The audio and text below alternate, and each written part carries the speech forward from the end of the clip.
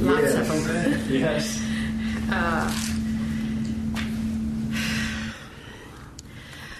In Isaiah 61, 1-3, he says, "The Spirit of the Lord is upon me, because the Lord has anointed me to preach good tidings to the poor. He sent me to heal the brokenhearted, to proclaim liberty to the captives, and the opening of the prison to those who are bound, to proclaim the acceptable year of the Lord, the day of vengeance of our God, to comfort all who mourn and to console those who mourn in Zion, to give them beauty for ashes, the oil of joy for mourning, the garment of praise for the spirit of heaviness, that they may be called the trees of righteousness, the planting of the Lord, that he might be glorified."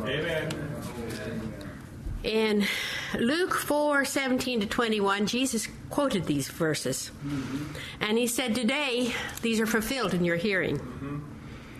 Just like Isaiah was anointed by God's Spirit to proclaim freedom to the captives of Israel, even in their captivity, so Jesus was anointed with the Holy Spirit to proclaim a greater permanent freedom to a lost world through his sacrificial life and victorious death.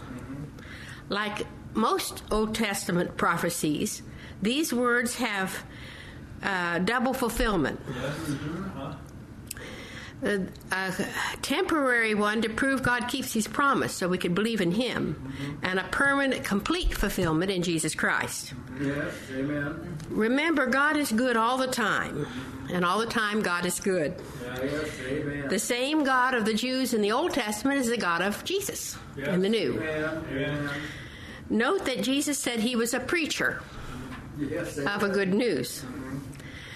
Note also that Jesus was sent to the meek, he said, to the repentant sinners, to the poor in spirit and brokenhearted, to those who are captive to vices, bound by Satan's deception, to those who have no way out except if God intervenes. Yeah.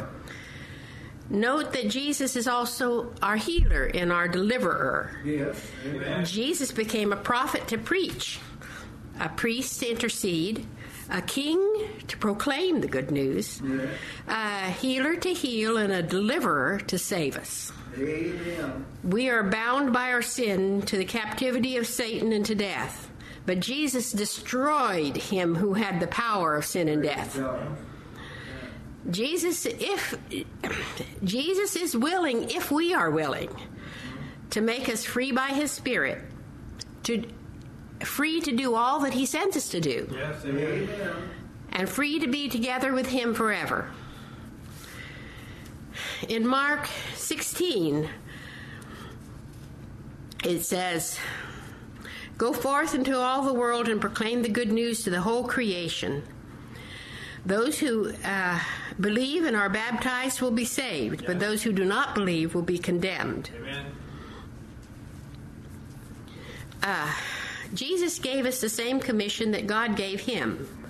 He said, "As the Father sent me, so send I you." Amen. To proclaim the acceptable year of the Lord, like Isaiah said.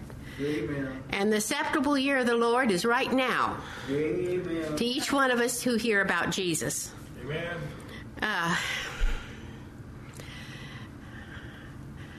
The name of God is I am. Too often we live in past and present and future. And with God, it's always present. Amen. Yes, amen. And to us, as Christian, the acceptable year, the acceptable minute, and the acceptable hour is right now. Amen. Amen. We live in the present with the great I am. There's salvation and power for those who believe in Jesus. Yes. But there's also vengeance and condemnation to those who reject him. Amen. Right. He said, those who do not believe it will be condemned. Isaiah says, "in the day of the vengeance of our God." the God of mercy is also the God of vengeance. Yes, that's right. And that's a comfort. Yes, it is. Yes, it is. Amen. Because we see so much injustice and everybody getting away with stuff here on earth, and they seem to get away with it till they die, and they're, flying high on a kite. And we know that that's not the end of things. That's right. That God gives justice. Amen. Jesus comforts those who mourn. He gives beauty for our ashes. That's right. Joy for our sorrows. Instead of despair, he brings praise. And he clothes of righteousness instead of our imperfections. Yes, that's right. That, my dear brethren, is a good exchange. Yes.